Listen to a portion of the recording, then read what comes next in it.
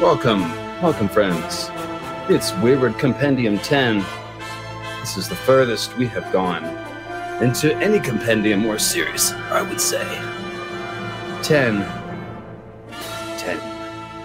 I probably will have to stop there. I mean, Wayward Compendium 11 would be a little extra, wouldn't it? Yes, well. Ooh la la, ah wee wee. So it is nice to see you here. Saturday morning, at least for me. I'm calling this the morning as I adjust slightly. On the West Coast, it is 10 a.m. But some of you may be watching on replay. You don't care about any of that. So what are we doing today? We're talking Wayward Compendium 10. We're building off of Wayward Compendium 9, which we did about a week ago. And, we can't start, of course, without saying rest in peace to Chadwick Boseman. Great human being, great actor, touched a lot of people's lives. Everyone is kind of in mourning right now. Again, if you're watching this on a replay, recording this basically the morning after the news has come down. And my timeline is definitely pretty much all Chadwick Boseman this morning. It's pretty clear the guy touched a lot of people's lives. Pretty amazing person. So I won't go on and on, but definitely just wanted to start by saying thank you to Mr. Boseman for all his work, and condolences to his family and everyone else out there who is grieving today. And with that said, we're here to do a little mythology and symbolism, a little Wayward Compendium 10. We're continuing to talk about astral projection and the idea of flying and all that stuff. Winged horses. We've already broken this subject open a little bit.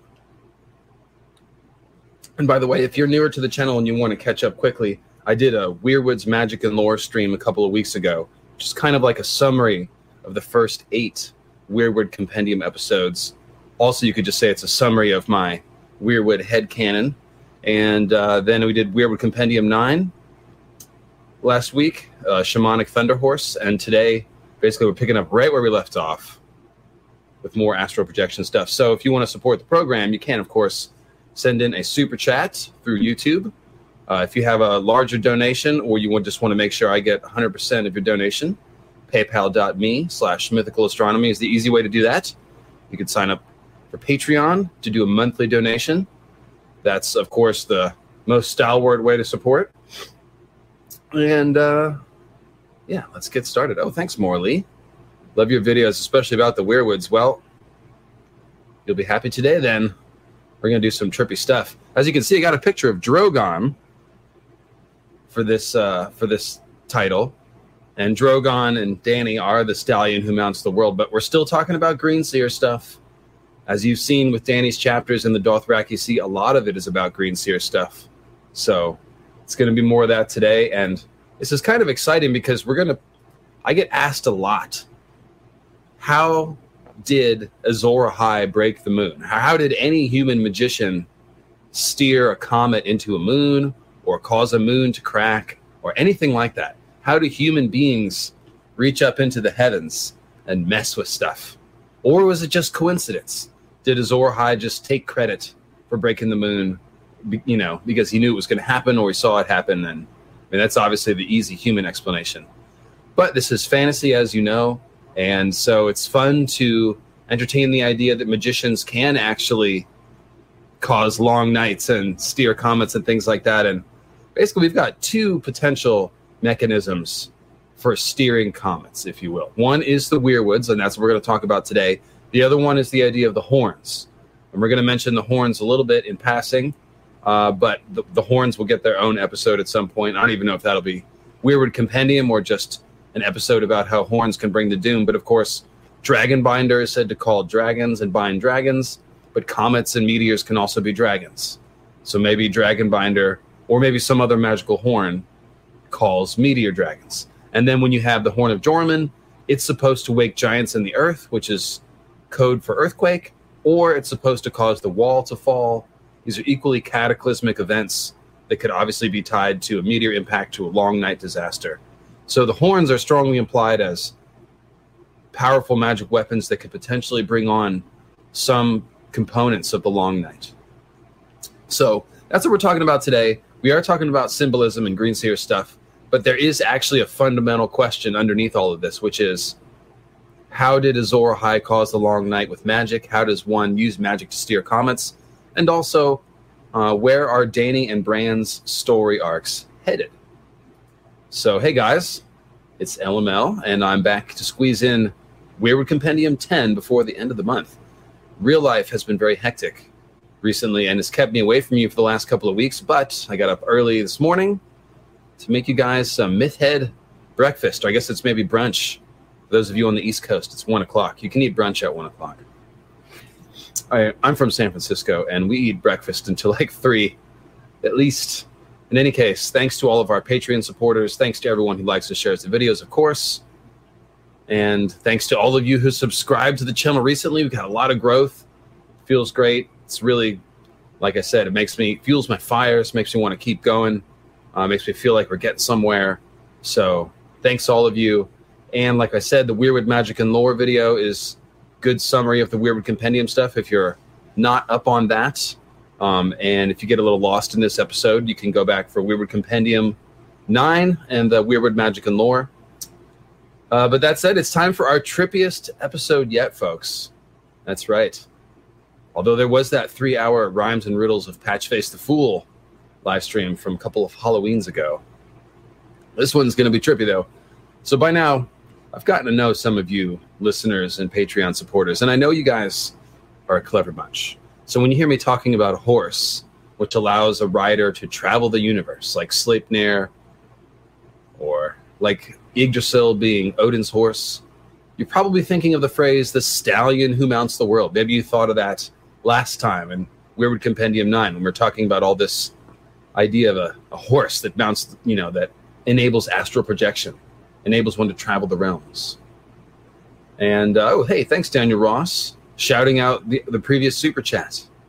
That's always good. Thanks for the support, guys. Really appreciate it.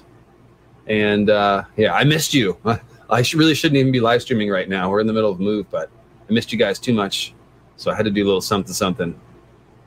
So now, like I said, you might have been thinking of the stallion who mounts the world idea as we've been talking about various versions of horse symbols to describe Green Seer stuff. So Sleipnir is a great gray horse, and Martin gives us Drogo's smoky horse and Dany's silver seahorse. Then we have the idea of the ships as winged horses. We have just the raw concept of winged horses. So there's a lot of stuff you guys might have been thinking. The stallion who mounts the world, right? That sounds like a horse that flies, doesn't it? And now, to the extent that the Weirwood functions as an astral projection horse, like Yggdrasil does for Odin, it's obviously a horse that mounts the cosmos, mounts the world. So this is what Bloodraven is alluding to when he tells Bran that you will fly. That's the meaning of all of Bran's dreams of flying. His ultimate flight is, of course, through the Weirwoods. His very first coma dream, he's literally flying above the world and looking down at everything. So it's pretty straightforward with Bran there. Now, of course, the Weirwood, the tree horse, and the rider, the Green Seer, they are one. The Green Seer mounts the cosmos by becoming the Weirwood, by slipping into its skin. So the Green Seer becomes part of the horse that mounts or rides the world. And this is one of the ways in which I believe that Azor Ahai's group of naughty Green Seers brought down the moon. I mean, it does start with them having some mechanism for affecting the course of celestial bodies, does it not? Some way to go up to the stars. Riding the astral projection horse could be part of it. And mounting the world seems like the right idea too, right? We saw a clue about this in Drogo's funeral pyre, which we've talked about the last several episodes. Dany perceives Drogo as seeming to mount a gray stallion made of smoke and fire and ash, which he rides up to the stars, at which time he exchanges the gray horse for his celestial mount, which is the red comet. And the Dothraki see the red comet as a fiery horse. So that's not one, but two horses, which seem to help Drogo mount the world. The gray stallion is a call out to Sleipnir and Hatip Unchained for that great find all those years ago, and thus to astral travel. And then the column of smoke and ash that the gray horse is made of is, of course, expressing the ash tree and burning tree weirwood symbolism, and thus more astral travel. So are the weirwoods a way to ride the comet, as Drogo seems to do? We'll come back to this scene later in the podcast, but it seems as though something along these lines must be true. So now, lest I confuse anyone too badly too early in the program, let me say that it seems almost certain that the most direct fulfillment of the stallion who mounts prophecy will turn out to be Dany riding Drogon high above the world. I'm certainly a believer in this. So which is it, right? Is the stallion who mounts a green seer mounting the weirwood, meaning Bran or Bloodraven, or is it Dany and Drogon? Well, think about it this way. The original stallion who mounted the world was Azor Ahai, breaking into and stealing the power of the weirwoods. He's a dragon lord turned green seer, essentially. And our modern incarnations are showing us each one half of the picture, basically. Bran is the green seer, Dany's the dragon lord. They both have the fire of the gods in different forms. And I have a feeling that Martin is basically implying that their arcs will intersect at some key moment of high magic near the end of the story. So, Dany and Bran actually do have, as I put my phone on silence, parallel arcs in many ways. Actually, I'm not going to put my phone on silence. I'm just going to turn the ringer down. Bran is the green seer, Dany the dragon lord. You put those together and you can sort of see the picture. And I do think that Dany and Bran's arcs are headed for an intersection. Like I said, they do have parallel arcs in many ways. They're both separated from the rest of the story, with Bran sojourning in the coldest outskirts, the lands of always winter, and Dany sojourning in the hottest, in the far east, in the Red Waste, Karth, places like that. And they're the two POV characters who are, of course, most heavily associated with magic. They're both classic fantasy tropes, with their arcs clearly aimed at magical climaxes of some kind. And of course, many have noticed that Dany's House of the Undying Shade of the Evening experience has many parallels to Bran's Green Seer Cave weirwood paste scenes. Dany and Bran are both a couple of young trippers, in other words. And most importantly, they're the two characters who consistently seem to think about flying in the sky and even touching heavenly bodies. Dany has already flown literally and Bran astrally. So one wonders if their powers might be combined for some key moment.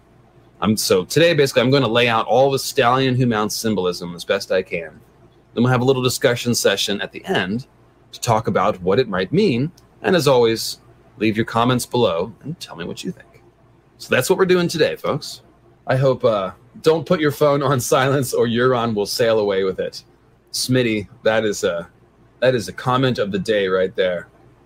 So Elisa Patience is piping in that there is a creature in Mongolian mythology called the wind horse. It's a symbol of the idea of well-being or good fortune. Well, as we're going to see today, the stallion who mounts the world, it's a little bit ominous sounding.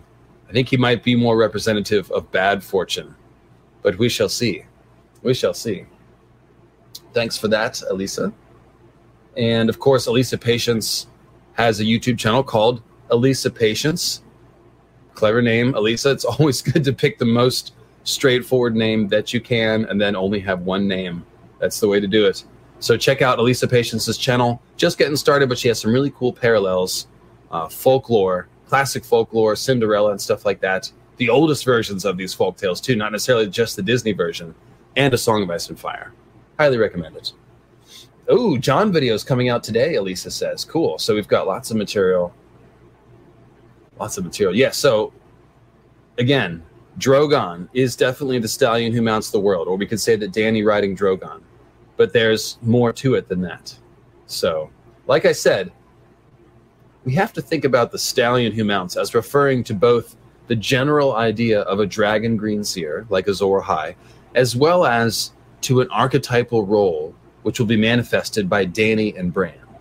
Dany and Drogon will be the most literal fulfillment of the stallion who mounts prophecy, but we'll actually find tons of clues about green seer things that probably apply to Bran when we look at all Dany's scenes that in any way involve the stallion who mounts ideas. We've already seen a ton of horse greenseer symbolism in Dany's arc, of course. The silver seahorse stuff, which incorporates the idea of Sleipnir as a great gray stallion, as well as the ships as winged horses symbolism. And the stallion who mounts set of ideas will follow this pattern as well, showing us more stuff about greenseers. Hey there, Elliot. I start my day with Howard Stern and Bill Burr, and it's always a gift when my favorite YouTuber starts streaming. Yes, sir. Let me go ahead and move this over a little bit so I get that out of the camera shot there. Okay, a little behind the scenes. Cool. So originally it was believed that the stallion who mounts would actually be Rhaego, right? Dany and Drogo's unborn child. And we already know that Rhaego is a vehicle for a ton of dragon greenseer symbolism, Azor Ahai the greenseer symbolism. So the vision that Dany has of grown Rhaego, remember that one? He's consumed by fire and then ash. Literally, the line is consumed by ash. So, of course, this is invoking the dual symbolism of the weirwood as a burning, ashy tree, and also the weirwood as a stand-in for the ash tree Yggdrasil.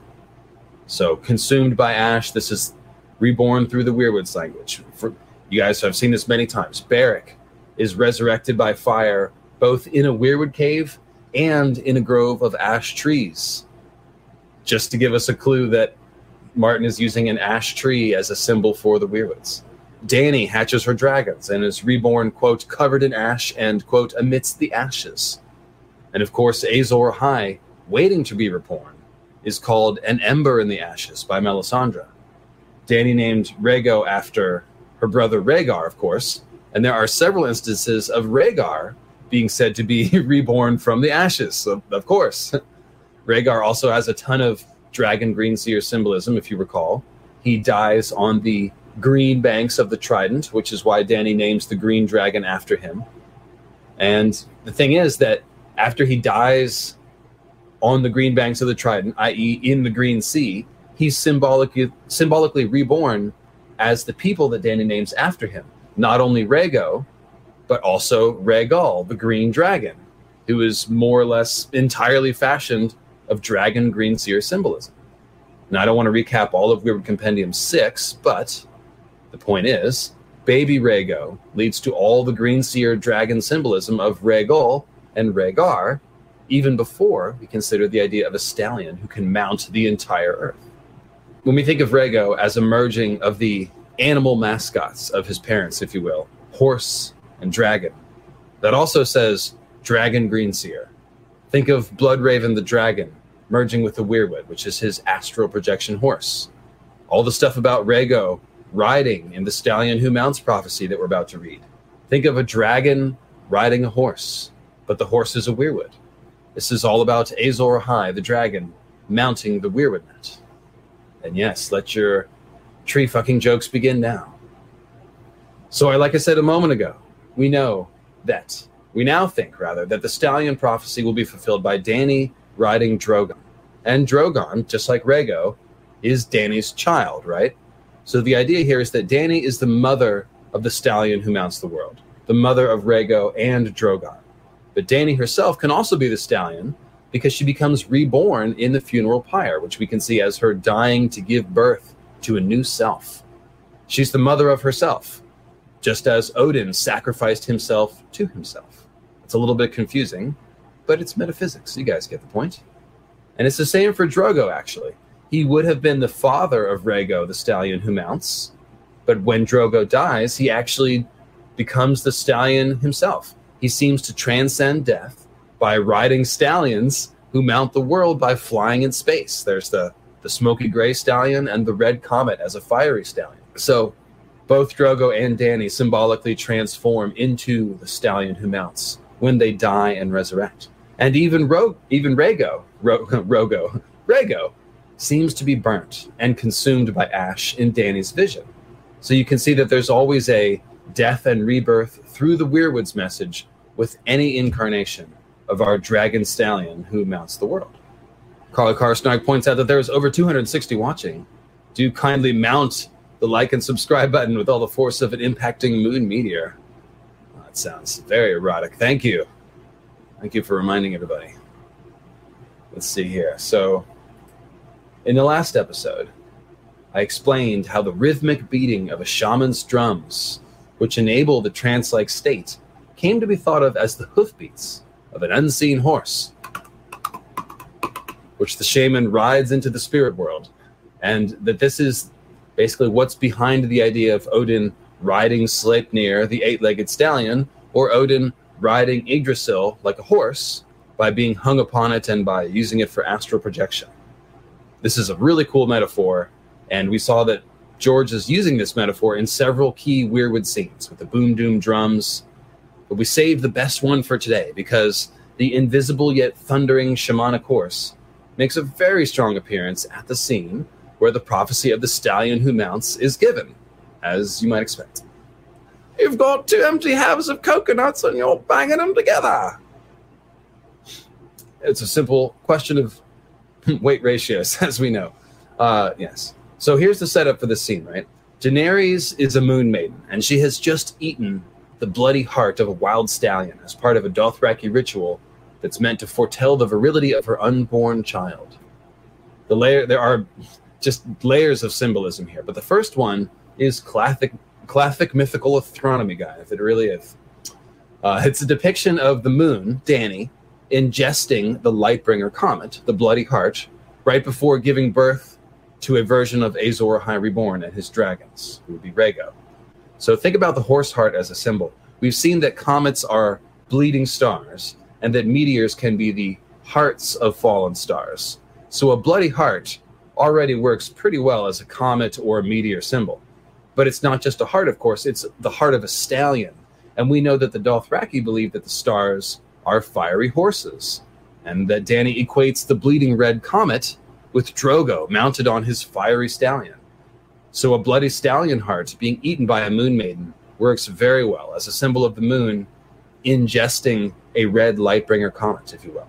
And it's actually very similar to the scene from Weirwood Compendium 9, where we saw Aerion Targaryen telling Dunk to eat this, and then hitting him with the bloody morning star.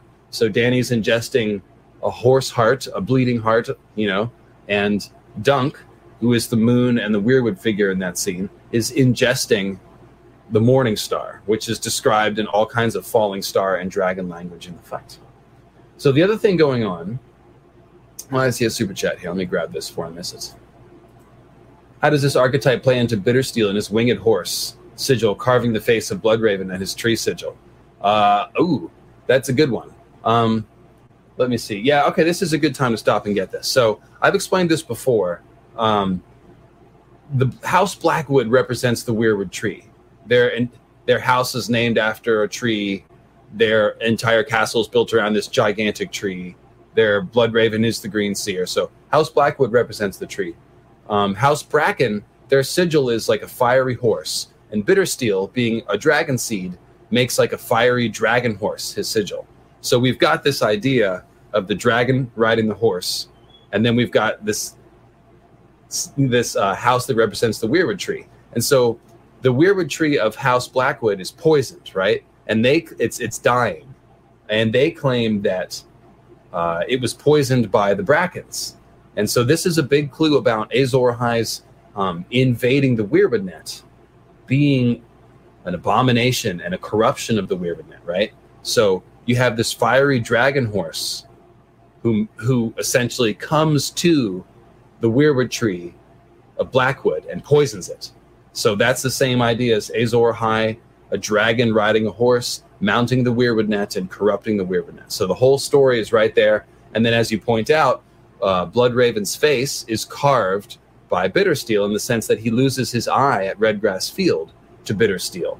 And so then you have the idea of the dragon horse, the invader, carving up the Weirwood tree, carving up the face. So pretty cool. Great symbolism there. And it all complements what we're talking about. And I love it when the super chats are on topic. And yes, by the way, notice my NASA shirt. We're flying into space. That's the idea. Actually started off with, in honor of Bootsy and his space base and his extraterrestrial brotherhood. I did start off today with the space hat. I switched it because it gets a little constricting after a minute, but we'll rock with it for a second. rock with it for a second. All right. So the other thing going on here, Dany is a moon eating the comet, but she's also getting weirwood stigmata. And so she's like a weirwood tree taking the blood of the green seer. So check out the weirwood stigmata. And you remember the weirwood stigmata, of course, is when somebody manifests all the symbolism of the weirwood tree. Bloody hands, red smile or bloody mouth, burning or bloody hair, all that kind of stuff. So warm blood filled her mouth and ran down over her chin. And then it says, her face smeared with the heart's blood that sometimes seemed to explode against her lips, which of course is very good comet moon exploding language. But heart's blood also speaks of course, a heart tree, which drinks blood. So she's got a bloody mouth. It's running down over her hands. It says her cheeks and fingers were sticky as she forced down the last of it. So Dany is a weirwood tree with blood red hands, like the blood red leaves of the weirwood tree that are like bloody hands. She's got the bloody mouth like the weirwood tree, and she's drinking blood, just like the weirwoods drink blood. So inside of this weirwood tree moon maiden symbol, of course, the prince is riding like a green seer inside the tree. And thank you, Minty, for your thank you super chat. Kalaka Dothre Mrana, she proclaimed in her best Dothraki. A prince rides inside me. She had practiced the phrase for days with her handmaid Jiqui. The oldest of the crones, a bent and shriveled stick of a woman with a single black eye, raised her arms on high. Kalaka Dothre, she shrieked. The prince is riding.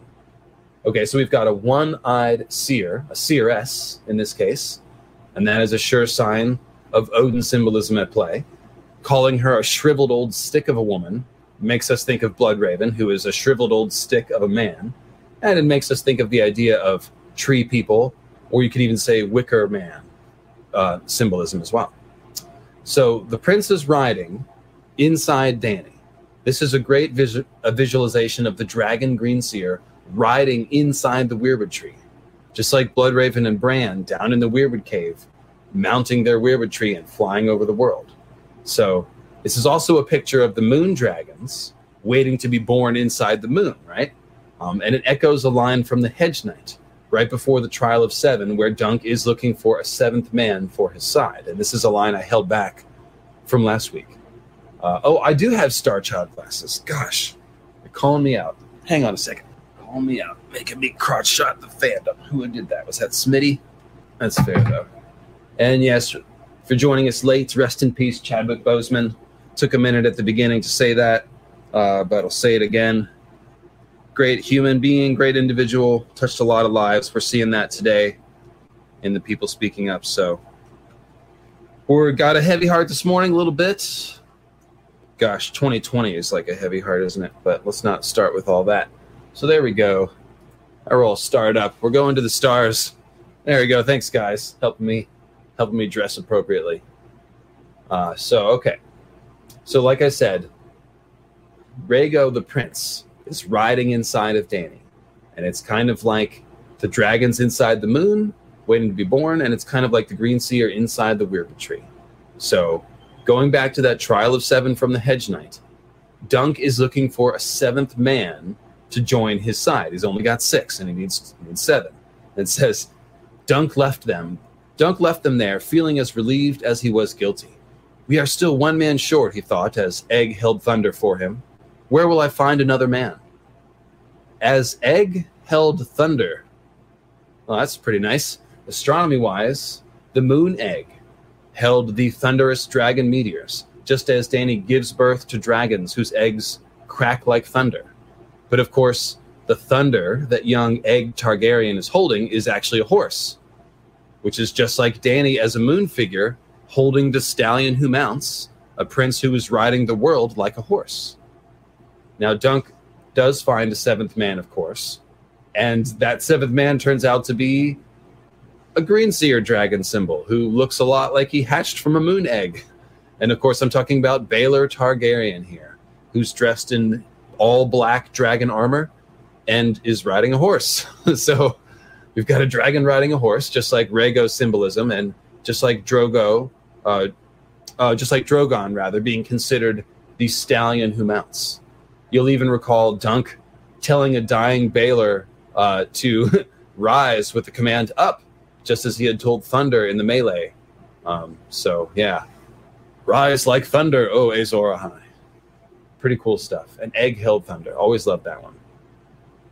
Anyways, so this back to the scene in Vase Dothrak with the stallion who mounts prophecy. He is riding, the other woman answered. Rock, rock, rock Hodge, they proclaimed. A boy, a strong boy. Bells rang, a sudden clangor of bronze birds, a deep-throated war horn sounding its long, low note. Wait, hold on. Hold everything here. A deep-throated war horn? That's exactly the sort of thing that could wake the sleepers inside the moon. They should really be careful with it. Now, I'm kidding, of course, but as I alluded to, horns could be a part of messing with the stars, if you will, and just have to put that idea to the side for now. But those bells, they sound like bronze birds. And bronze birds sound like meteors, right? They're flying metal objects that make noise. Now, my pal Lady Evile of the Blue Winter Roses blog thinks that the gold, silver, and bronze bells worn in the Dothraki's night black hair probably represents stars. And that makes a lot of sense to me, right? They're sort of glittery, tinkly things. And the Dothraki hair is consistently night black, so it's pretty much a night sky. And if you think about Drogo as a solar king, his face is like the sun, his hair is like the dark sky, and then you got stars in his hair. That kind of all makes sense, right? So the paragraph continues. The old women began to chant. Underneath their painted leather vests, their withered dugs swayed back and forth, shiny with oil and sweat. The eunuchs who served them threw bundles of dried grass into a great bronze brazier. Brazier, that's different. And clouds of fragrant smoke rose up toward the moon and the stars. The Dothraki believed the stars were horses made of fire, a great herd that galloped across the sky by night. So a herd galloping across the sky sounds a lot like the Wild Hunt, or at least the version of the Wild Hunt, which is seen as being in the sky. And that is, of course, where Santa Claus and the reindeer comes from. That's just Odin leading the Wild Hunt, the Horned Lord leading the Wild Hunt in the sky. And of course, two of Santa's reindeer are named, three of them rather, are named, one's named Comet, and then of course Dunder and Blitzen are just German and Dutch words for lightning and thunder. So there you go. He's got comets, lightning, and thunder in his celestial Wild Hunt. That's Santa. And I'll refer you to Sacred Order of Green Zombies 1, 2, and 3 for all the Santa Green Man lore. I went deep on that one. So if you like that, check that out. Now, the Dothraki, like I said, they see the stars as a procession of horses flying through the sky. So this definitely makes us think of the astral projection horse ideas, right?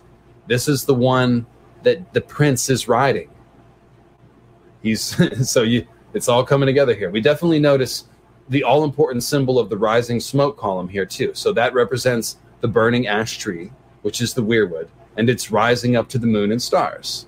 Just as at Drogo's funeral pyre, where the column of smoke and ash became a horse that he rode up to the stars. So Martin is showing us that the weirwood, which can be pictured as a column of smoke and ash, or a gray horse, can convey the rider to the stars. And he's showing us that this becomes possible because of the sacrifice of Nissa Nissa, right? At Drogo's pyre, Dany walks into the fire and does the Nissa Nissa sacrifice thing. And here, she is symbolically sacrificing herself by gaining the weirwood stigmata, and then by immersing herself in the Black Pond, which we're going to talk about in a second. So returning to the one-eyed crone, giving the stallion who mounts prophecy, notice how the chanting really drives home the shamanic vibe of this whole ceremony. Horse sacrifice was a very common occurrence among shamans in Northeast Asia, which is where the specific word shaman originates. It's from the Tungus people, to be specific.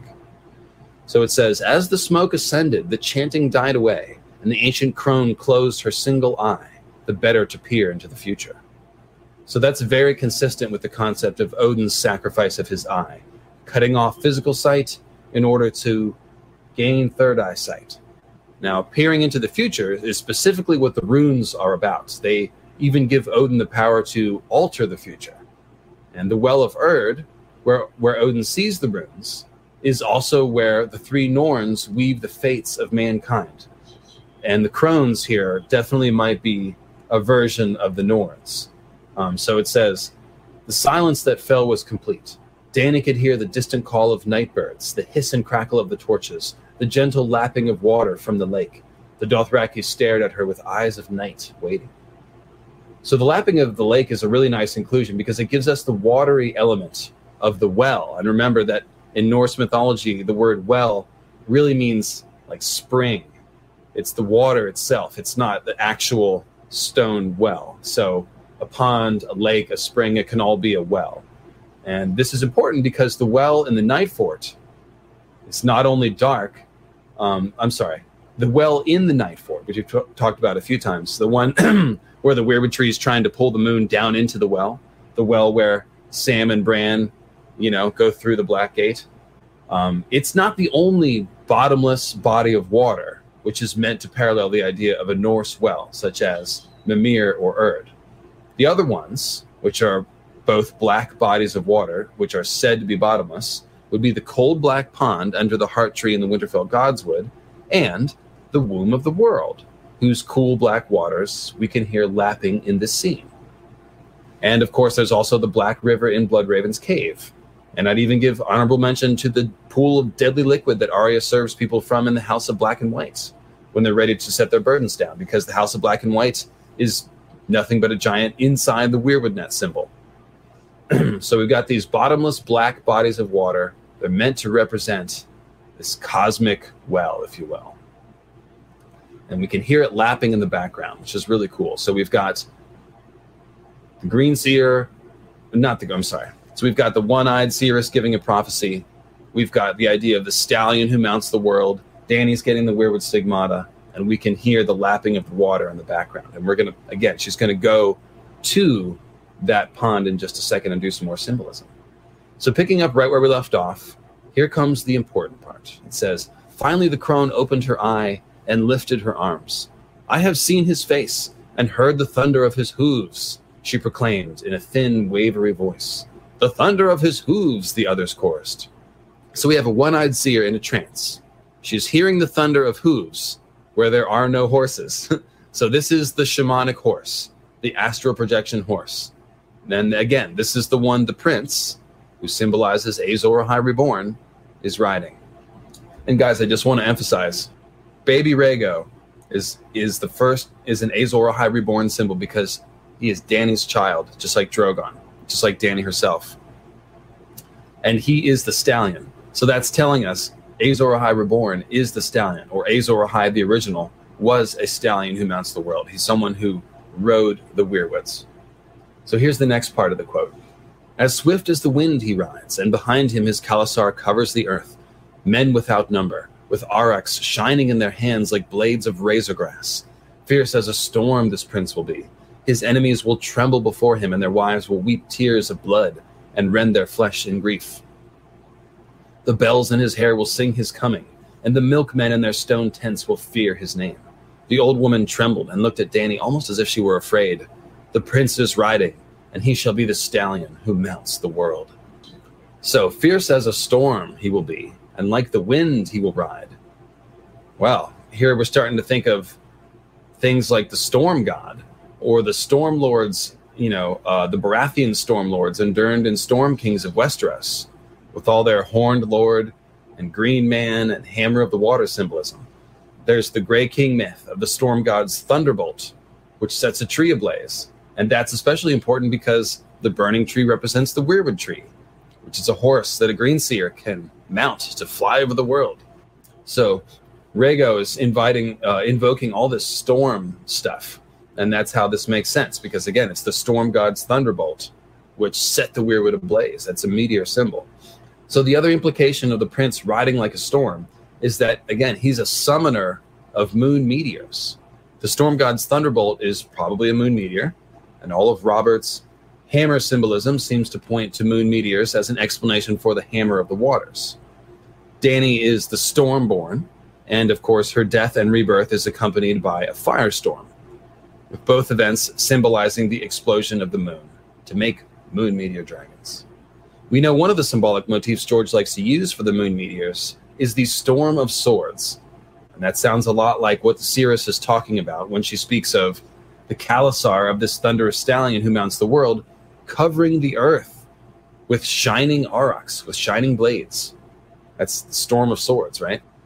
So the aurochs are are the curved blades specifically. So this invokes the lunar crescent symbol. And the notion of shining aurochs covering the world, well, that's starting to sound like a bunch of pieces of moon crescent covering the world, right? So, and when Dany hatches the dragons, the first egg cracked open, and it says, a chunk of curved rock, pale and veined with gold, broken and smoking, landed at her feet. So just to give you an example of George using a crescent-shaped thing to symbolize a moon meteor. It's literally a piece of the stone egg from which the dragons hatched. So you guys got that. Setting aside the curved part, shining blades is a pretty basic moon meteor symbol, even as it is. And they're covering the world when the prince rides. So on top of that, the Dothraki, again, believe the stars are a fiery Khalasar in the sky. So a Khalasar that covers the earth with shining blades really sounds a lot like a storm of falling stars, which the Dothraki would perceive as a fiery host of ancestors, basically riding out of the sky and down to the earth in fury and terror, covering the world with their shining blades and making everyone tremble.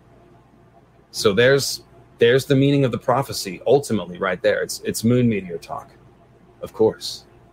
So that's pretty good stuff, right? Pretty fun prophetic, symbolic mojo there. So this is all starting to come together in a pretty interesting way. The stallion who mounts seems to be Azor Ahai Reborn. The stallion who mounts is foretold to bring down what sounds like a moon meteor storm. And we've long believed that Azor Ahai called down the moon meteor shower the first time around. We've long believed that Azor Ahai mounts the world by using the Weirwood Net, and that seems to be the implication of surrounding the stallion who mounts the world prophecy with all this Greenseer symbolism. That in one sense, when Martin talks about a stallion who can mount the world, he's talking about weirwood trees and the Greenseer who uses them to fly.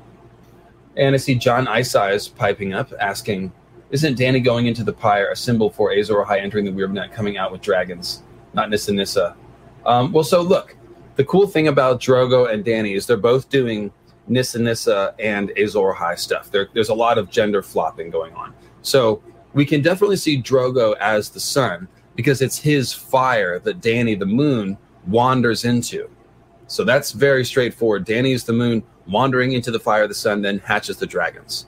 But of course, Dany is also Azor Ahai Reborn, and specifically she becomes Azor Ahai Reborn during this ritual. But I've also pointed out that Azor Ahai Reborn could just as easily be considered Nissa Nissa Reborn, because really this is all a metaphor for two parents creating a child, which is half of each parent. Like the whole idea with the moon meteors, the moon dragons, is that they drank the fire of the sun, and that's why the dragons breathe fire. So they hatched from the moon, but they drank the sun's fire, and now they're moon dragons that breathe fire. So that's the whole idea. Hey, look, I've got a Quinn's Ideas sighting. Hey, Quinn's Ideas. So, let's see, where was I? So, yes, Dany is playing the role of Nissa Nissa and the moon, but she's also becoming Azor Ahai Reborn as well.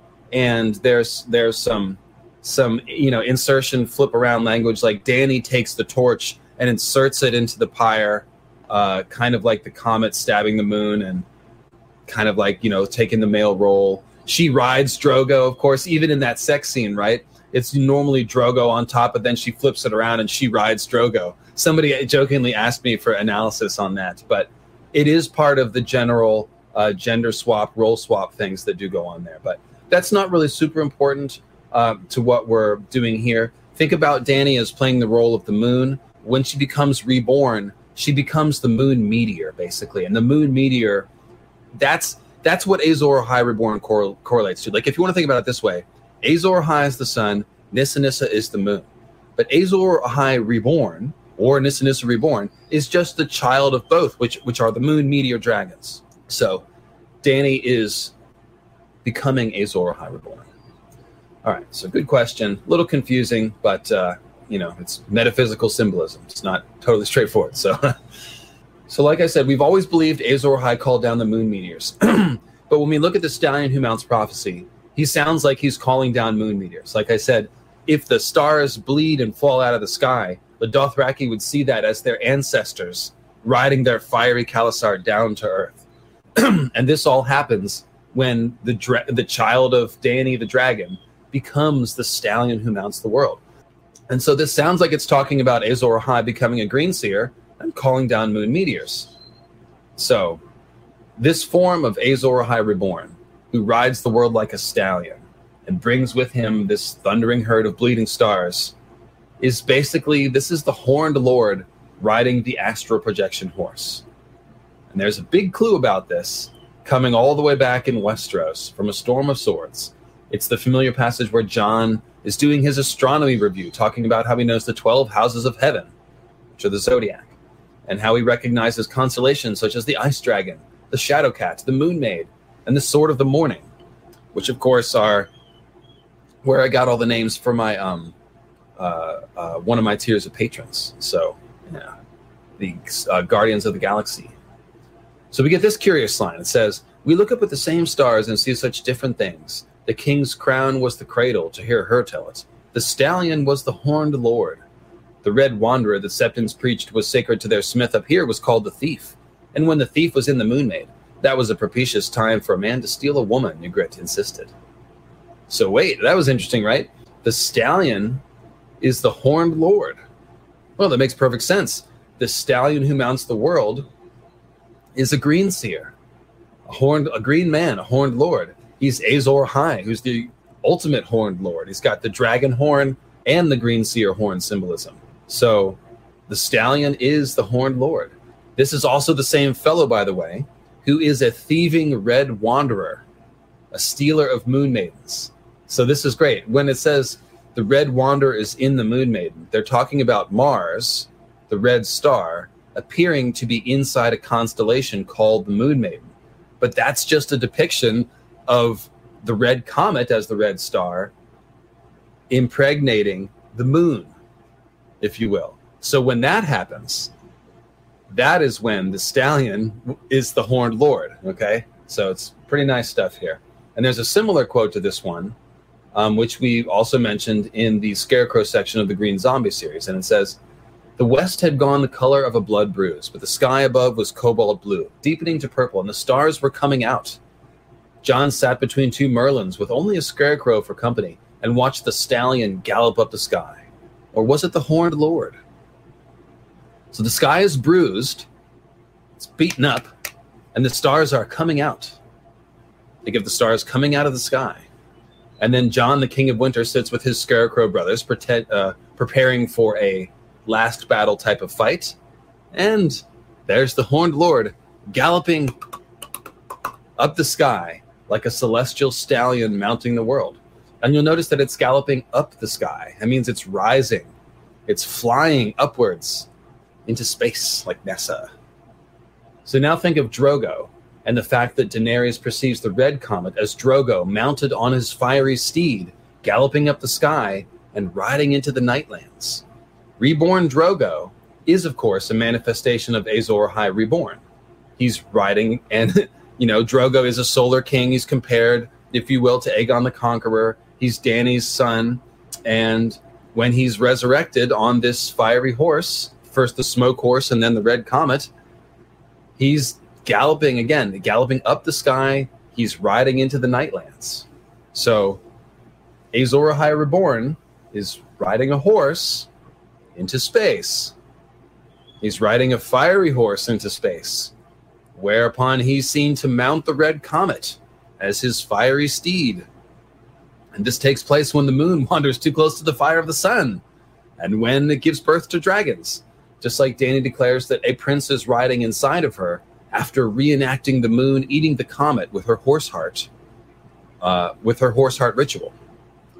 So in case you haven't noticed, we're sneaking up on the answer here to how a magician might provoke a moon disaster.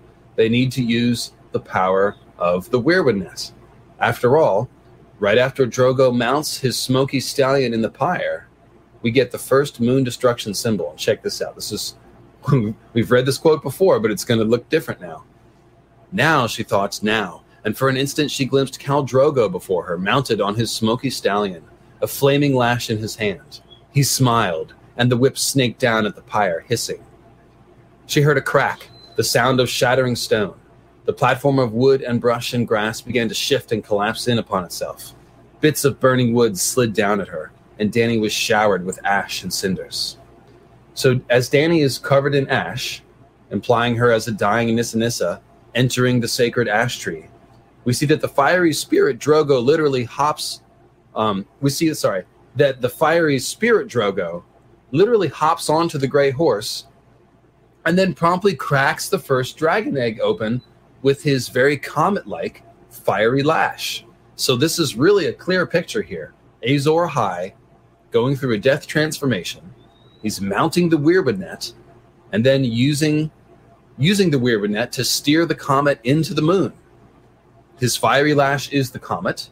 The smoky stallion is the Weirwood. So he's mounting the Weirwood, and then he's whipping at the comet, or whipping at the moon with the comet. And this same thing was just implied by the stallion who mounts, covering the world in moon meteor-like shining aurochs. He's using the Weirwood net to bring down the moon meteors. And again, this is just like the Hammer of the Waters myth, supposedly being the work of the Green Seers. You have Green Seers who are potentially antlered stagmen like King Robert, the horned god, calling down the Hammer of the Waters, calling down the herd of fiery horses. It's all the same stuff. And then, of course, we can also think back to Dunk, mounted on his thunder horse, and thinking about how his lance is his long wooden finger, and he's going to use that long wooden finger to touch the dragons on Aerion's shield, which symbolize the moon dragons. And of course, Dunk does touch the dragons, and when he does, he basically brings them crashing down on his head, and he gets all the Green Seer symbolism, gets one eye, covered and all that stuff. So here we go one more time. Let's go back to Bran at the Night Fort. Outside, the wind was sending armies of dead leaves marching across the courtyards to scratch faintly at the doors and windows. The sounds made him think of old Nan's stories. He could almost hear the ghostly sentinels calling to each other atop the wall and winding their ghostly war horns. So there's horns again. Pale moonlight slanted down through the hole in the dome, painting the branches of the weirwood as they strained up toward the roof. It looked as if they were trying to catch the moon and drag it down into the well. So, read this quote many times, but notice how it's a nice parallel to Dany's scene now. We've got the horn calls, we've got the weirwood reaching up, pulling down the moon. So, pretty good stuff. Praying to the old gods might have been part of it, and that's what Bran does. He prays to the old gods, and horns might have been part of it. And you can hear the ghostly horns being winded here. So, very cool. And then, also, there's Asha's Wayward Bride chapter, possibly my very favorite chapter of A Song of Ice and Fire. It's full of moon drowning ideas. There's like 6 different moon drowning metaphors. And then we get this passage. Asha was not ready to die. Not here, not yet. A living man can find the sea more easily than a dead one. Let the wolves keep their gloomy woods. We are making for the ships. She wondered who was in command of her foes. If it were me, I would take the strand and put our longships to the torch before attacking Deepwood. The wolves would not find that easy, though, not without longships of their own. Asha never beached more than half her ships. The others stood safely off to sea with orders to raise sail and make for Sea Dragon Point if the Northmen took the strand. Hagen, blow your horn and make the forest shake. Triss, don some mail. It's time you tried out that sweet sword of yours. When she saw how pale he was, she pinched his cheek. Splash some blood upon the moon with me, and I promise you a kiss for every kill. All right, so they're trying to find the sea by running through the woods. And by blowing a horn that makes the forest shake. And by splashing blood on the moon and whipping out a shining sword. There's even talk of Sea Dragon Point, a place dedicated to Green Seer dragon symbolism. And there's also talk of burning ships, which are symbols of the weirwoods as burning trees that sail the Green Sea in the River of Time. This is, of course, also the chapter where the branches of the threatening trees of the Wolf's Wood scratched at the face of the moon, and Asha, the Wayward Bride, is almost killed by a lightning-like blow while she's pinned against a tree and tangled in its roots.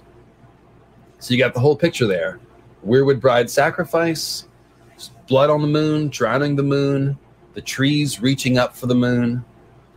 Good stuff. And there is the horn making the trees shake. So jumping back to Dany's chapter in Base Dothrak again, we see the idea of drowning the moon is also depicted there. Right after the crone gives the stallion who mounts prophecy, they proceed to the womb of the world, where this happens. They rode to the lake the Dothraki called the womb of the world, surrounded by a fringe of reeds, its water still and calm. 1,000 years ago, Jeekly told her, the first man had emerged from its depths, riding upon the back of the first horse. The procession waited on the grassy shore as Dany stripped and let her soiled clothing fall to the ground. Naked, she stepped gingerly into the water. Eerie said the lake had no bottom, but Dany felt soft mud squishing between her toes as she pushed through the tall reeds. The moon floated on the still black waters, shattering and reforming as her ripples washed over it. Goose pimples rose on her pale skin as the coldness crept up her thighs and kissed her lower lips. The stallion's blood had dried on her hands and around her mouth. So she still has the Weirwood stigmata. The stallion is riding, and the moon is shattering and drowning in the supposedly bottomless lake, just as Dany the Moon Maiden is immersing herself in the bottomless lake. So as a mirror image, the moon drowns, Dany the Moon Maiden submerses and comes back out. The moon is reforming. That echoes Dany reemerging from the lake. And thus we can see that once again, the Weirwood stallion is implied as a way to reach, shatter, and drown the moon. Because, like I said, the stallion is riding, Dany gets the Weirwood stigmata, and that's when the moon drowns. Again, it's just like the Nightfort scene with the Weirwood tree trying to drown the moon in the well when Bran prays to the old gods. So, it's not just the moon drowning, it's not just the stallion riding, it's all of it happening together, consistently, scene after scene. That's what's telling us that mounting the Weirwood stallion is the way to drown the moon, to shatter the moon, to make Azor Ahai become reborn, to call down the shining Arx and the fiery herd from the sky. So, there you go. I'm at a section break now, so I will stop and check out the chat and check my email, check out the super chats coming in, or the PayPal donations, rather. Got one from Wes. During the wait for wins, are there any fantasy series you'd recommend? Have you ever tried the First Law series by Joe Abercrombie? Probably the best fantasy I've ever read aside from Song of Ice and Fire. So I must confess that I used to read other fantasy, and I've only managed to read a few other new fantasy books since I really started doing A Song of Ice and Fire. I work two jobs, or at least I have up until recently. So I just never have had a time to really read a whole lot of other stuff. I do need to branch out, though. It's been a hot minute. So other series I'd recommend, let me think about that. It's really a better Quinn's Ideas channel. He's got the, everyone's telling me not to check the chat. Wow, the chat looks fine. Let's see here. I like Scott Lynch's Lies of Locke Lamore series. That's a pretty good one. Definitely recommend that. And I'm waiting for Rothfuss's next book. I like Rothfuss. He's cool, but I'm not one to give you like recommendations that you haven't heard of. I'm actually more like looking for recommendations really on stuff that has a lot of symbolism in it. The next series I need to read really is Memory, Sorrow, and Thorn, because it does have a lot of symbolism. I am not a Sanderson fan. Sorry, guys. I tried to read Stormlight. I read the new Stormlight book and had to stop like a few chapters in. I just can't take it. It's too boring and heavy-handed. I really feel like he spoon-feeds the reader everything, and I can't stand it. Yeah. Not gritty enough either. Sorry. I do like Sanderson's writing podcast, but I ironically don't really like his writing that much. Yeah, it's a funny thing. So, Mara Lee, who sent in a super chat earlier, just became a patron. Thanks, Mara Lee. That's awesome.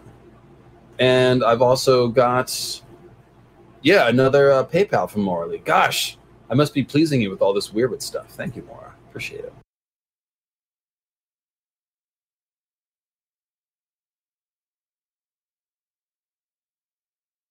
What is your view on the horns in the final Jon chapter? Tormund blows 2 in the shield hall. Then just before he stabbed, Jon thinks, I need a horn. Oh, that's interesting. I hadn't thought about that. Well, of course, that's full of Ice Moon Apocalypse language with the giant smashing things, and Jon's dreams and stuff like that. So yeah, 3 horn blasts, to call the others. The Dragon Binder is blown 3 times at the King's Moot. That's another clue about the dragon horn calling the long night and triggering the apocalypse. So that's cool that that's echoed in Jon's dance chapters. All of Jon's dance chapters are kind of foreshadowing endgame disaster, new long night stuff. So very cool. There's another recommendation. Elizabeth Hayden and the Symphony of Ages series, especially the first 3 books. It even has dragons. Yeah, so the Bottomless Lake, there's no direct, obviously, connection to the Weirwood Caves, but the symbol of the black body of water that has no bottom is what's important. Again, the Weirwood Pond in the pond in front of the Weirwood tree at Winterfell, the Womb of the World, Bloodraven's Cave, the Black River there. These are all scenes that have to do with, death and rebirth stuff, and specifically Weirwood transformation stuff. So, for example, okay, so here's one. I just showed you how the moon shatters and reforms in the Womb of the World. And Dany is a bloody moon maiden immersing herself in the Womb of the World and coming back out. So this black pond is a symbol of, the astral realm, if you will, the place where you can go. The Bardo, I guess, is probably the right word for it. You die, you go into the black water, and you come out and are reborn. Now, these are all moon symbols. The moon is drowning. Dany is a moon maiden drowning and being reborn. If we look at the black pond in the Winterfell Godswood, well, what goes into the pond there? It's all moon maiden and meteor symbols. So the first thing is Ned's bloody sword, his black Valyrian steel dragon sword named Ice. It's the best comet symbol there is. It's a dragon sword named Ice, and comets look like dragons, but they're made of frozen rock and stuff. So that gets dipped into the black pond when it gets covered in blood. So it becomes the bloody red ice sword. That's when it gets dipped into the pond and comes back out and cleaned. And the cleaning is an act of renewal. Ned is cleansing himself while he does this. So it's very similar to the idea of the moon drowning in the Dothraki Womb of the World, Dany being reborn, coming back out, cleansing herself. Same idea. Then we have Jon's dream of Ygritte. Him and Ygritte are swimming in the black pond, and Ygritte, who is obviously a Nissa Nissa figure, dissolves into blood and bone in the black pond and turns it to blood. That is the same thing as the moon drowning or Dany entering the Womb of the World all bloody. And of course, blood and bone is more Weirwood stigmata language. So it's a very tight parallel with Ygritte melting in the Weirwood pond and Dany going into the Womb of the World. So it's all the same stuff here. No, not young Griff, Ygritte. Her name is not Fagon. So to touch the moon with a comet, guys. Oh, I just missed a super chat. Let me get that first. You should read Berserk. Lots of symbolism. One of the most perfect dreamscape symbolism I've seen for trauma. It's the manga equivalent to Song of Ice and Fire in How Long It Takes. Oh, and How Long He Takes, the author. Okay, cool. I'll check that out. I'll ask Quinn about it. He'll probably know. He will probably know. So to touch the moon with a comet, like I said, you need to be able to steer the comet into the moon. You've got to be able to touch the comet first. So in A Clash of Kings, Dany and her small Khalasar is wandering in the Red Waste, and they're following the red comet.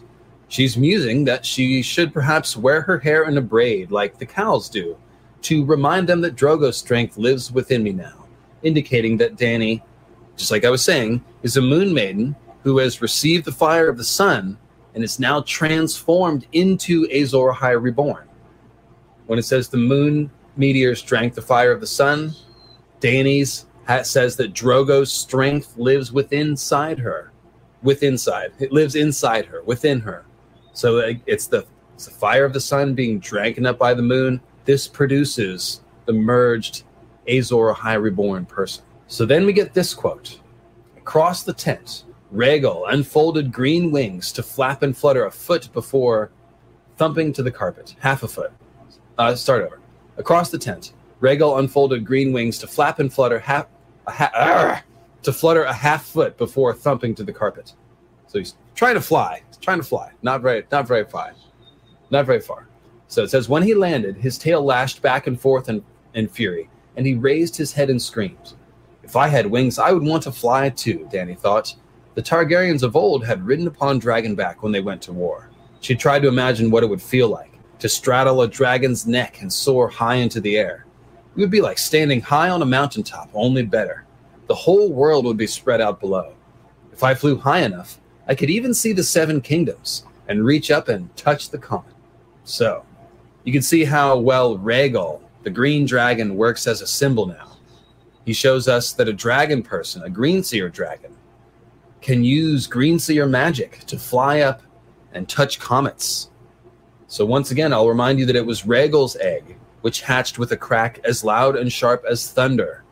Just like the thunderous boom-doom shamanic drums we've seen in all those scenes from the last episode. And just like the thunderous hooves of the stallion who mounts. Rhaegal, the thunderous green dragon, makes Dany want to mount the world and reach up into the stars. Because Rhaegal's symbolic purpose is to tell us all about dragons using greenseer magic to fly. Now is probably the right time to point out that when Dany rides Drogon at the end of A Dance with Dragons, when they become the stallion who mounts the world together, she thinks about touching the moon. Pay attention to the wording, which makes it sound as though she is walking with the clouds and above the clouds. Memories walked with her, clouds seen from above, horses small as ants thundering through the grass, a silver moon almost close enough to touch, rivers running bright and blue below, glimmering in the sun. Will I ever see such sights again? On Drogon's back, she felt whole. Up in the sky, the woes of this world could not touch her. How could she abandon that? So did you catch the cloud walking? It said, memories walked with her, clouds seen from above. It's like the clouds are walking with her, which implies Dany as skywalking. Indeed, Dany is physically walking through the green grass sea at this moment, but she's seeing all these memories of flight in her mind's eye. So she's having dreams of flying in the green sea, in other words.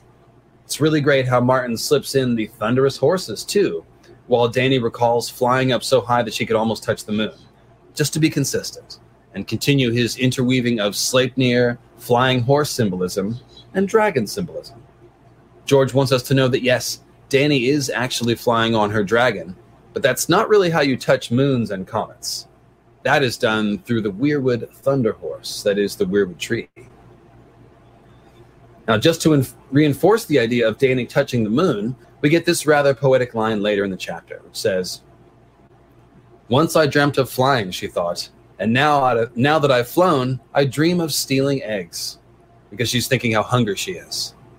So, flying and stealing eggs. Who would do such a thing? Well, the stallion who mounts the world, of course, flying into space to steal the moon dragons by cracking open the moon egg. Very cool. Love that line. So, as Dany walks with her memories of dragon riding, her thoughts turn to the flight from Daznak's pit, which is a scene that symbolizes the landing of a moon meteor, which would be Drogon, of course. And the fact that Dany takes flight from this spot of blood, fire, and carnage makes this a mirror of Drogo appearing to take flight from his funeral pyre on his own world-mounting stallion. So here are the highlights. Dany loses her veils and her tokar, which is a clue about the moon losing its covering or its crust. And then there's two references to Dany wearing rags or looking like a ragged thing. Then as she recalls looking down at some of the people engulfed by Drogon's black flame at Daznak's pit, we see the fiery dancers, which signify the rebirth of Azor Ahai as a tree sorcerer that we've seen so many times. And that's from the earlier in the Weirwood Compendium, of course. It says, below, she saw men whirling, wreathed in flame, hands up in the air as if caught in the throes of some mad dance. So that's really cool, right? These are the fiery dancers. We've seen them like 8 different times. In Drogo's pyre, she sees fiery dancers that remind her of the dancers at their wedding. We've seen the fiery dancers pop out of burning Weirwood. I mean, it was like 6 different scenes. Outlined them all, both in Grey King and the Sea Dragon, as well as in A Grove of Ash. So hopefully you remember that. So then it says, north they flew, beyond the river, Drogon gliding on torn and tattered wings through clouds that whipped by like the banners of some ghostly army. Now this seems like foreshadowing for sure, right? Dany is flying north to find a ghostly army. That's pretty easy to identify as foreshadowing for her going north to fight the others. Of course, going beyond the river works well as a metaphor for going beyond death, as well as just a metaphor for going north of the wall, because the wall is like a frozen river. And it's also signals the end of the lands of the living. So this really does seem like foreshadowing of Dany's endgame. And of course, that's something that needs to happen for Dany and Bran's plots to intersect. If Dany has to fly north to the heart of winter, do something in the north, well, she could need Bran's help. This would be a good excuse for them to team up. And the other way it could be is on the Isle of Faces, since there's foreshadowing of Bran going to the Isle of Faces and of dragons going to the Isle of Faces. So there are some really great clues, guys, about Drogon being the stallion who mounts in this chapter, and they all come with Green Seer symbolism. Before I get into them, my cockatoo is just screaming its head off, so let me go and calm it down for a quick second.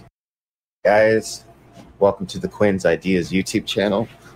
And here on Quinn's Ideas, as usual, we cover the mythical astronomy of ice and fire.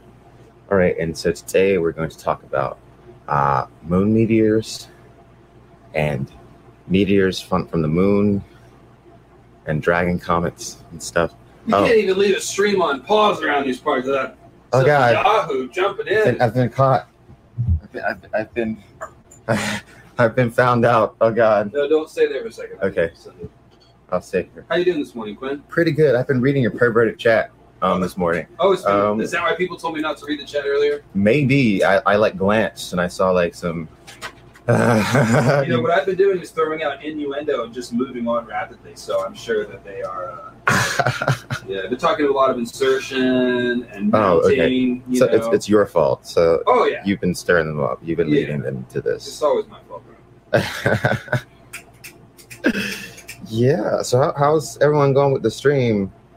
How's everyone enjoying the stream? Talking about the style and the mounts of the world here. What's been the topic? I haven't been like totally tuned into it. And they told me a little bit about it yesterday. Dune moons, moon dunes. Some of you might know about the Dune stuff that's going on, right? Warner Brothers taking down my videos and stuff. Yeah, Warner Brothers took down my videos discussing the trailer. No, sir, you can't talk about that. Oh no, copyrighted. Now this video's taken down the stream. Now took down the stream. Yeah. I'll get my duct tape. Okay. There you go, chat. Run with the duct tape jokes. Feel free. Have at it. All right.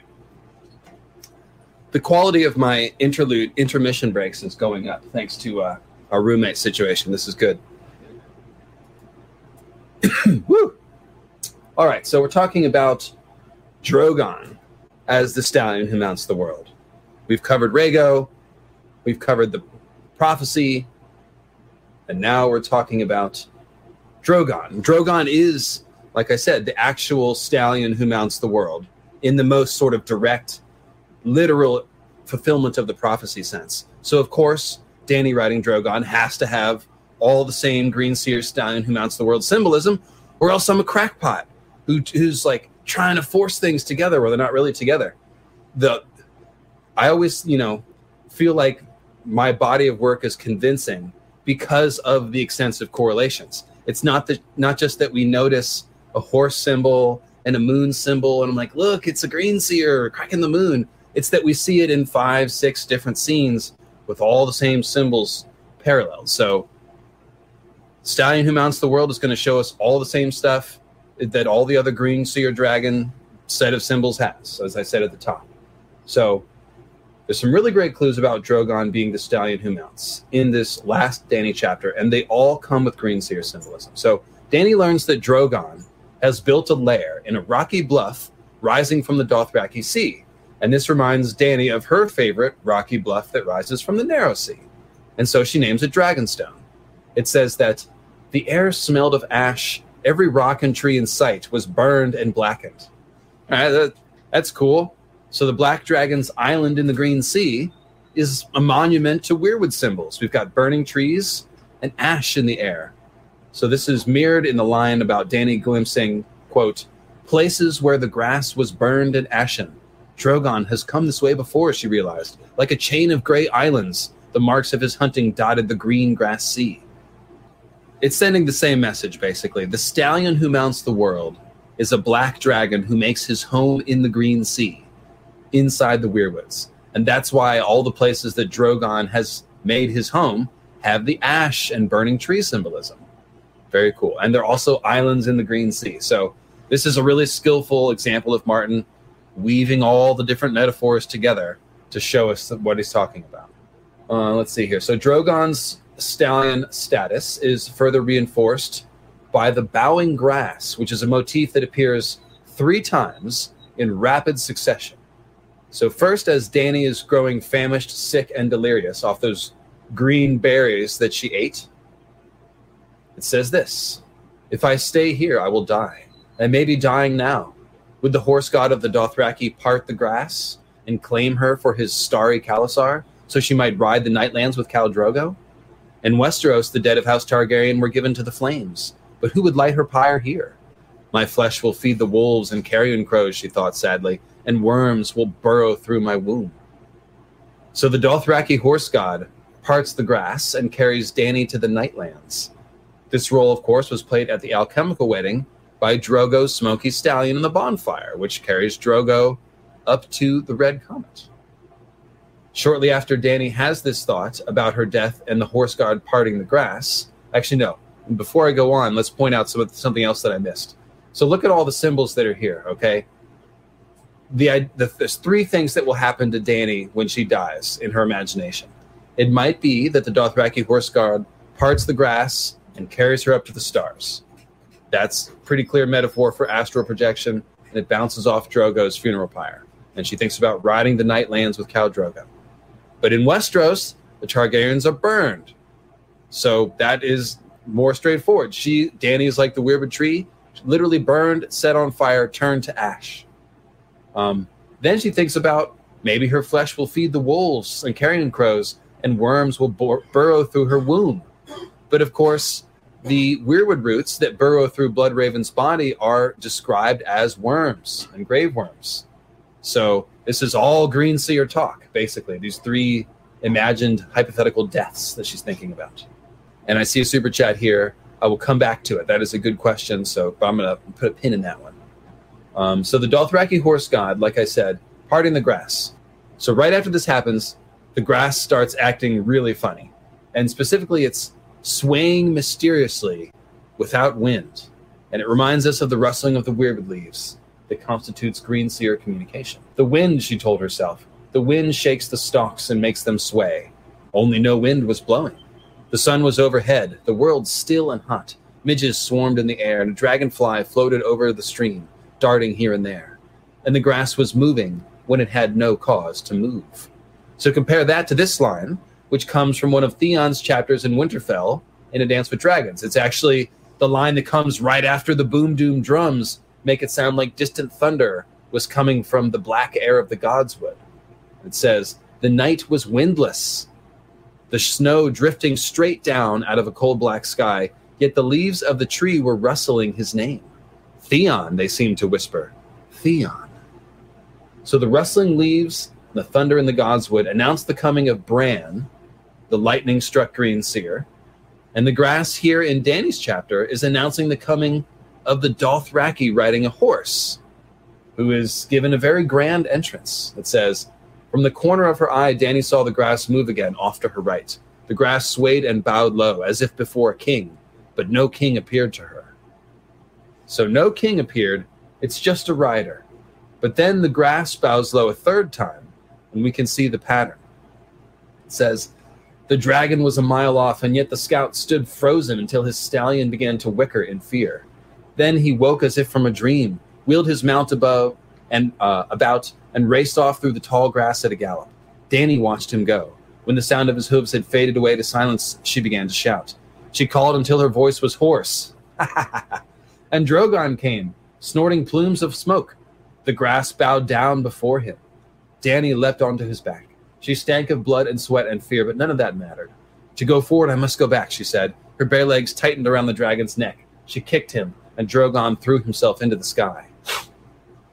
So 3 things make the grass bow low in succession. First, it's the Dothraki horse god. Then it's a dreaming rider who stands frozen into place.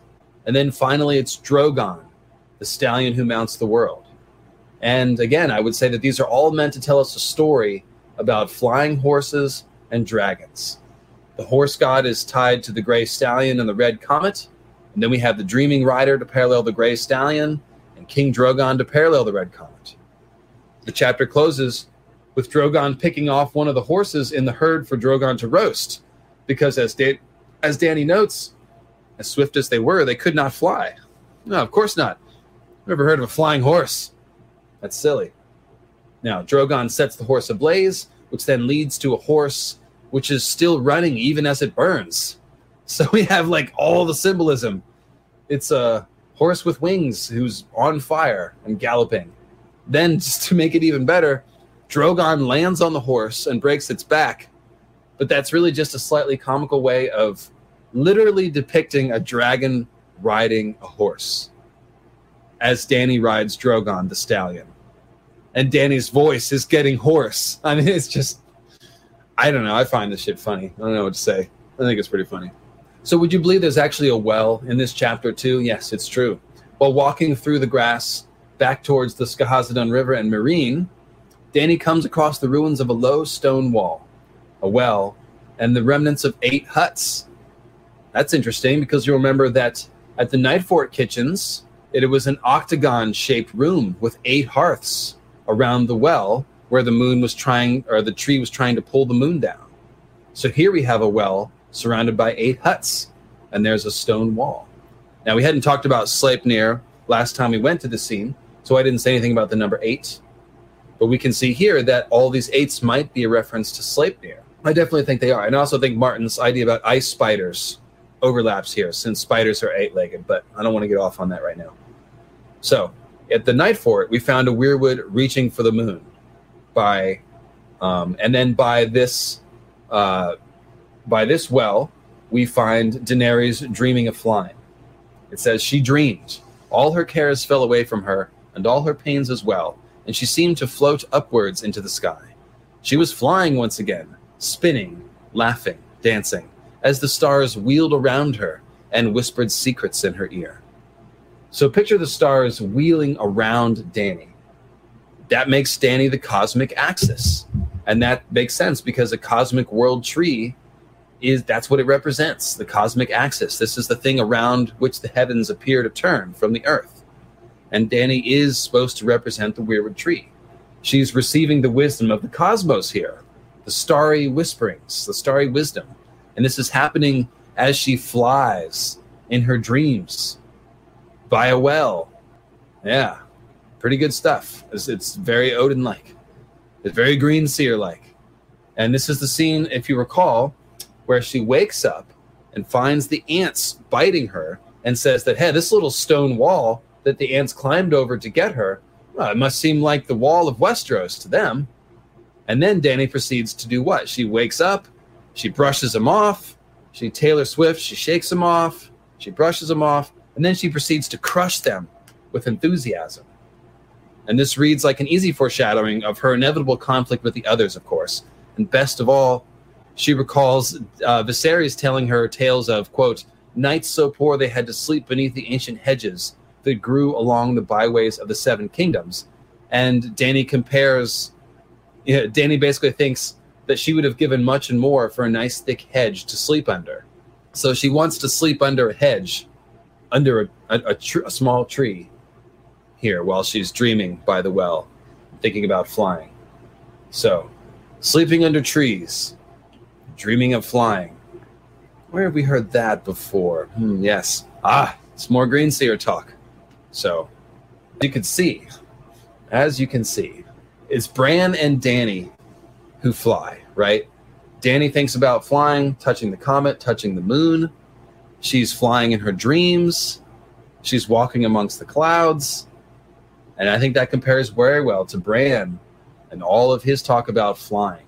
And if you remember, we looked at some of the Bran horseback riding quotes last time. And there was one where he said, I can ride, Bran shouted. It felt almost as good as flying. And it's smooth as silk. And the horse is called Dancer, too. So you think of Danny whirling and flying and dancing amongst the stars here. It really is strong overlap between Danny and Bran. Quinn would like it to be known that Mariah Carey's version of Shake It Off is superior to Taylor Swift's version. Well, I would imagine so. She's a little more talented, isn't she? Sir Tamard Long points out that being attacked by ants is cool because Danny's being attacked by a hive mind. And the others definitely seem like a hive mind type of thing. And, Elisa, don't get your back up. Taylor Swift can be a very good musician and still not be as talented as Mariah Carey. Mariah Carey is one of the most talented singers of all time. So there's a lot of room in the not quite as good as Mariah Carey window for Taylor Swift to comfortably exist and be quite good. I actually don't hate Taylor. I'm okay with Taylor. She's all right. So she tries. And her politics are pretty good too. Anyways, I don't know where we are now, but like I said, Danny and Bran are the ones who are tripping out. They're drinking the weirwood, drinking the shade of the evening. They're eating the weirwood paste. They're having these visions. They're thinking about flying. So what does this mean, guys? I think there's two things we can take away from all the symbolism, right? I think that, yeah, she can be your hero. Elisa, that's fine. The thing is that when a hero comes along, you find the strength to carry on. You finally see the truth that the hero lies in you. So you're your own hero, says Mariah Carey. Anyways, this stream is crashed into the ground. I think it's elevated, actually. Elevated. Oh, that's right. It's elevated. We're getting higher. This content is superior to the previous content. This content is superior to the previous content, Quinn says. All right. So what does it all mean? Like I said, I think this means, first of all, obviously, like as I've been saying all the episode, the original Azor Ahai was a green seer, and this is how he broke the moon. There's something about the weirwood magic which enables one to steer comets. Again, you think of Bran climbing the tower at Winterfell, and he's riding the gargoyle when he swings down and hangs from the gargoyle's neck by his legs and then overhears Jaime and Cersei. So he's both hanging upside down from the stone tree of Winterfell like Odin, but he's also riding the gargoyle, which is like riding the comet. If you remember Bran's dream, the gargoyles come alive with fiery eyes. They're stone monsters with fiery eyes, and Bran looks up and he sees the gargoyles coming down from the moon, literally silhouetted against the moon at the top of the tower, and then coming down and attacking him. So the gargoyles are unquestionably fiery dragon meteor symbols, and Bran is riding one as he's climbing the tower too high to get symbolically struck by lightning and thrown down. So I definitely think that Azor Ahai climbed the weirwood tree, if you will, to ride the comet somehow, to steer the comet into the moon. Oh, that I finally got Raven Salix to drop into a live stream. Ravenous Reader, back out of retirement. I don't know if this has been a time zone or a boycott or what, but it is nice to finally get you back here. I was singing your song. Ravenous Reader, frequent contributor to Mythical Astronomy, has been on Team Bran, Astro Bran, I guess that's what we should call it, forever, which basically just means that Bran is going to somehow ride the comet or skin change the comet. That's the way that you could think about riding the comet. And she's even pointed out that in Bran's vision, his coma dream vision, he's flying over Winterfell, and Maester Luwin is looking at the stars in his little mirrorish lens, and then looks at Bran. And the thing is that we saw Maester Luwin looking at the red comet through his mirrorish lens, so it's almost like Bran is the comet, and Maester Luwin is looking up at him. That's how Ravenous Reader was interpreting that one, but I did miss a super chat, so let me go back here. There's one from Anarion Targaryen. Do you think warging into dragons makes people dragons? Bloodstone Emperor was a dragon eating people, and Tiger Wife. Love your content. Take care. Well, I do think that warging into dragons could be part of this too, right? If you're thinking about ways that Bran and Dany are going to come together, maybe Bran warging a dragon is part of that. Maybe if he'll help steal a dragon back from Euron. You know what I mean? If Euron steals a dragon with his horn, maybe Bran can skin change it and undo that. or if the others steal a dragon, Bran might be able to skin change that. Who knows? Or maybe somebody falls off a dragon. There's a bunch of scenarios where skin changing a dragon could happen. And it's also speculatory, but it could be that the Dragon Bond, the original Great Empire of the Dawn experiments that created the blood of the dragon, had to do with Green Seer magic. Because we've been seeing clues that the Great Empire of the Dawn people, the Bloodstone Emperor, who is Azor Ahai, wants to gain the Weirwood magic. So maybe the Dragon Bond is a mutated form of the Skin Changer Bond, et cetera, et cetera. It could be. But I really think that skin changing the comet is where this is at. Like, we need to steer a comet. That's what we need to do. And so it could be that Bran riding a dragon is actually Bran skin changing a comet. Not really skin changing a comet. Again, it's sort of a manner of speaking, sort of steering the comet, riding it. Let me go ahead and pop back over to the old PayPal inbox. Oh, so many donations. Thank you, my peoples. My peoples. Got one from June. No question, just a donation. Thank you, June. Got one from Keaton. Happy early 420. Thank you, Keaton. I've got a lovely bunch of coconuts. I've got a lovely bunch of coconuts. One from Catlin. Enjoying the stream. Thank you, Catlin. From Linda. Happy housewarming. Oh, thank you, Linda. Cool. So I think I'm up to date there. Let me know if I missed any questions. Henbot. I did not see one from you, Henbot. Are you talking about a super chat or a PayPal? I did not see a super chat from you. Oh, there it is. There it is. Okay. Everyone calm down. What if Bran is the stallion and Jon and Dany will be his horses? Or his riders, I think you mean.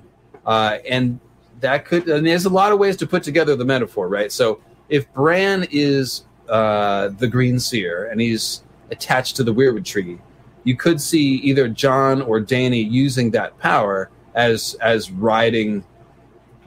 No, I don't. This is sounding too sexual now. Bran's a child. Let's leave him out of this. Do you want to get a word in here, edgewise? Oh no, I kind of want to sit on the couch. You just want to sit on the couch and get your knee in the frame. That's cool. That works. All right. Well, so the thing to think about is like the stallion who mounts the world is a merging of two things, right? Like the whole point of the idea of the sun and moon coming together makes Azor Ahai reborn. It's the Green Seer going into the tree that creates this burning tree that has the fire of the gods. The stallion who mounts the world seems like Dany riding Drogon. It's not just Drogon flying around. It's Dany riding Drogon high above the world. So the idea that we're going to see Dany and Bran come together as to fulfill this prophecy of mounting the world makes a lot of sense to me. So, yeah. Quinn can't appear on camera because of Warner Brothers. He's being censored right now. You're in the censorship cube. Yeah, Quinn. They own my face. That's right. They own your face. You can't show it. They'll take down my stream if you show your face on my stream. I'm not a snake. I'm a pickle. Is that a Pickle Rick reference? I don't even know what that is. Hey, Pickle Rick! So I am going to wrap this up shortly. We're at 1 hour and 40 minutes. We've got a little bit of time to discuss what the hell this means, how the Dany Bran thing comes into it. So feel free to pipe in with questions or comments along those lines, and we'll kick the topic around for a hot second before we head on out of here. I don't think Bran is going to warg Dany or Jon. That removes Dany or Jon's agency, and they're important characters. You can't really do that, I don't think. So we could see Bran help Jon get back into his body, though, something like that. That would make sense. Yeah, I'll also accept more mounting jokes if you guys have those. Yeah, well, working into a dragon would be hard. Not only are they intelligent and therefore capable of resisting, like humans are, the dragon is fire-made flesh. And there are several scenes where Bran or Jon is sort of kicked out of their wolves, and the sensation is compared to burning. So when Summer is injured and Bran tries to reach out and skin change Summer, he compares it to touching a hot stove, and he pulls right back. So the idea is that being driven out of an animal is kind of like a fiery event. And you think of Varamir, Orell rather, getting burnt out of his eagle by Melisandre. So I definitely think that skin changing a creature of fire would be very difficult. It might even be suicidal. It could be a sacrificial act that Bran does to skin change a dragon. Well, I don't know. Or maybe Jon will be able to do it because he's a skin changer who'll be resurrected by fire. I don't know. The most tinfoil of all the possibilities here is to see Dany do something with the Weirwood net. Because, of course, the original Nissa Nissa, as I've been banging on about forever, was a child of the forest. She was an elf woman. She's a cat woman. She's a green woman. She's a Weirwood bride. There's so many ways in which Nissa Nissa is implied as a Weirwood woman, a tree woman. So Dany is the most important Nissa Nissa character in the story, but she's obviously not a green seer, right? Dany couldn't be a green seer. Oh, that's right. Wait a minute. She's half Blackwood. In fact, Dany has as much Blackwood blood as Bloodraven does, who's half Targaryen and half Blackwood. That's right, because Bletha Blackwood and Egg Targaryen married, and their kids had incest and preserved the exact same genetic makeup all the way down to Rhaegar and Dany. So the Dane blood is on the Targaryen side. Dany is fucking half Blackwood, y'all. So it's actually not crazy that George decided to put Blackwood blood into the Targaryen bloodline right before Dany and Jon and Rhaegar, because Dany has latent green seer abilities. It's crazy. I admit that it is crazy, but it is not that crazy. It's far-fetched, but not impossible. Or it could be. More realistic would be that Dany doesn't have green seer magic, but through interacting with Bran and perhaps Jon, she will magically interact with the Weirwood trees in some way. And that will show us symbolically Nissa Nissa sacrificing herself to cleanse the Weirwood net. Something along those lines. We've talked about how the whites are slaves to the others, and how Dany's pattern of freeing slaves all through her arc could be leading up to her freeing the whites, because if she kills the others with her dragons, that theoretically should liberate the whites. So the others' power is connected to the Weirwood trees. I've speculated maybe in the heart of winter we could find a frozen grove of Weirwood trees. Maybe burning those trees down is part of defeating the others, or something along those lines. It could even just be a cleansing type of thing. Maybe Dany becoming whited and becoming Night's Queenified is going to connect her to the Weirwoods. So there's a few ways that could work, isn't there? Henbot back at it with another super chat. I like your surprised cat icon, by the way. What I was musing about was rooted with Bran seeing the world dream, and then seeing Jon dead, but Bran takes over his body and then becomes king through faking Jon, and Dany becomes allied to Jon, but actually Bran. Again, no, that to me wouldn't work, because you're taking away Jon's agency, and Jon's character is not even there anymore. I could see Bran doing something with Jon's body only in a very temporary fashion. Like if the others were to steal Jon's body, maybe Bran steals it back. Maybe Bran is the one who can break that link between the others and Jon's corpse, so that Jon's spirit can be transferred from Ghost back into his body. That in fact makes a lot of sense, actually, because if you think about Cold Hands, there's obviously a way in which a cold white can be like set free or cleansed or something like that. So who could do that? I mean, only a green seer. So that could work. That would be a very similar to what you're suggesting. It's just that Jon has to get his body back, because again, Jon is the central character and he needs his own agency. So you couldn't have Bran posing as Jon for an extended period of time. That wouldn't work. Does that make sense, Henbot? Raven Salix, what are you kicking here? You having fun with this Astro Bran episode? Well, because George couldn't remove his agency because Jon is an important character, and you can't take an important character and end their plot by having someone else steal their body and they just disappear and don't do anything. That's not. I mean, Jon, Dany, and Bran are the three main characters more than anybody else. And there's no way you can remove the agency of any of them for any extended period of time. Just from a writing point of view, that is what I would say. Oh, we got another PayPal coming in. 420, thank you. Appreciate that. You guys are coming through today. Appreciate that. Making me so thankful. And like I said, I'm super busy right now, but I've missed you guys. It's been a couple weeks. I am still working on the Euron video. I was hoping to have it out before all this hectic stuff came on.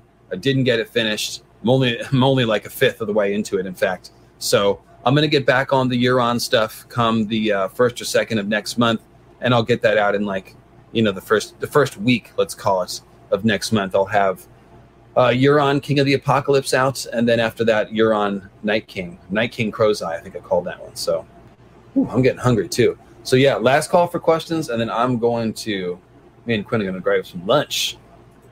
Oh yeah. Let me ride. What's up, Edward?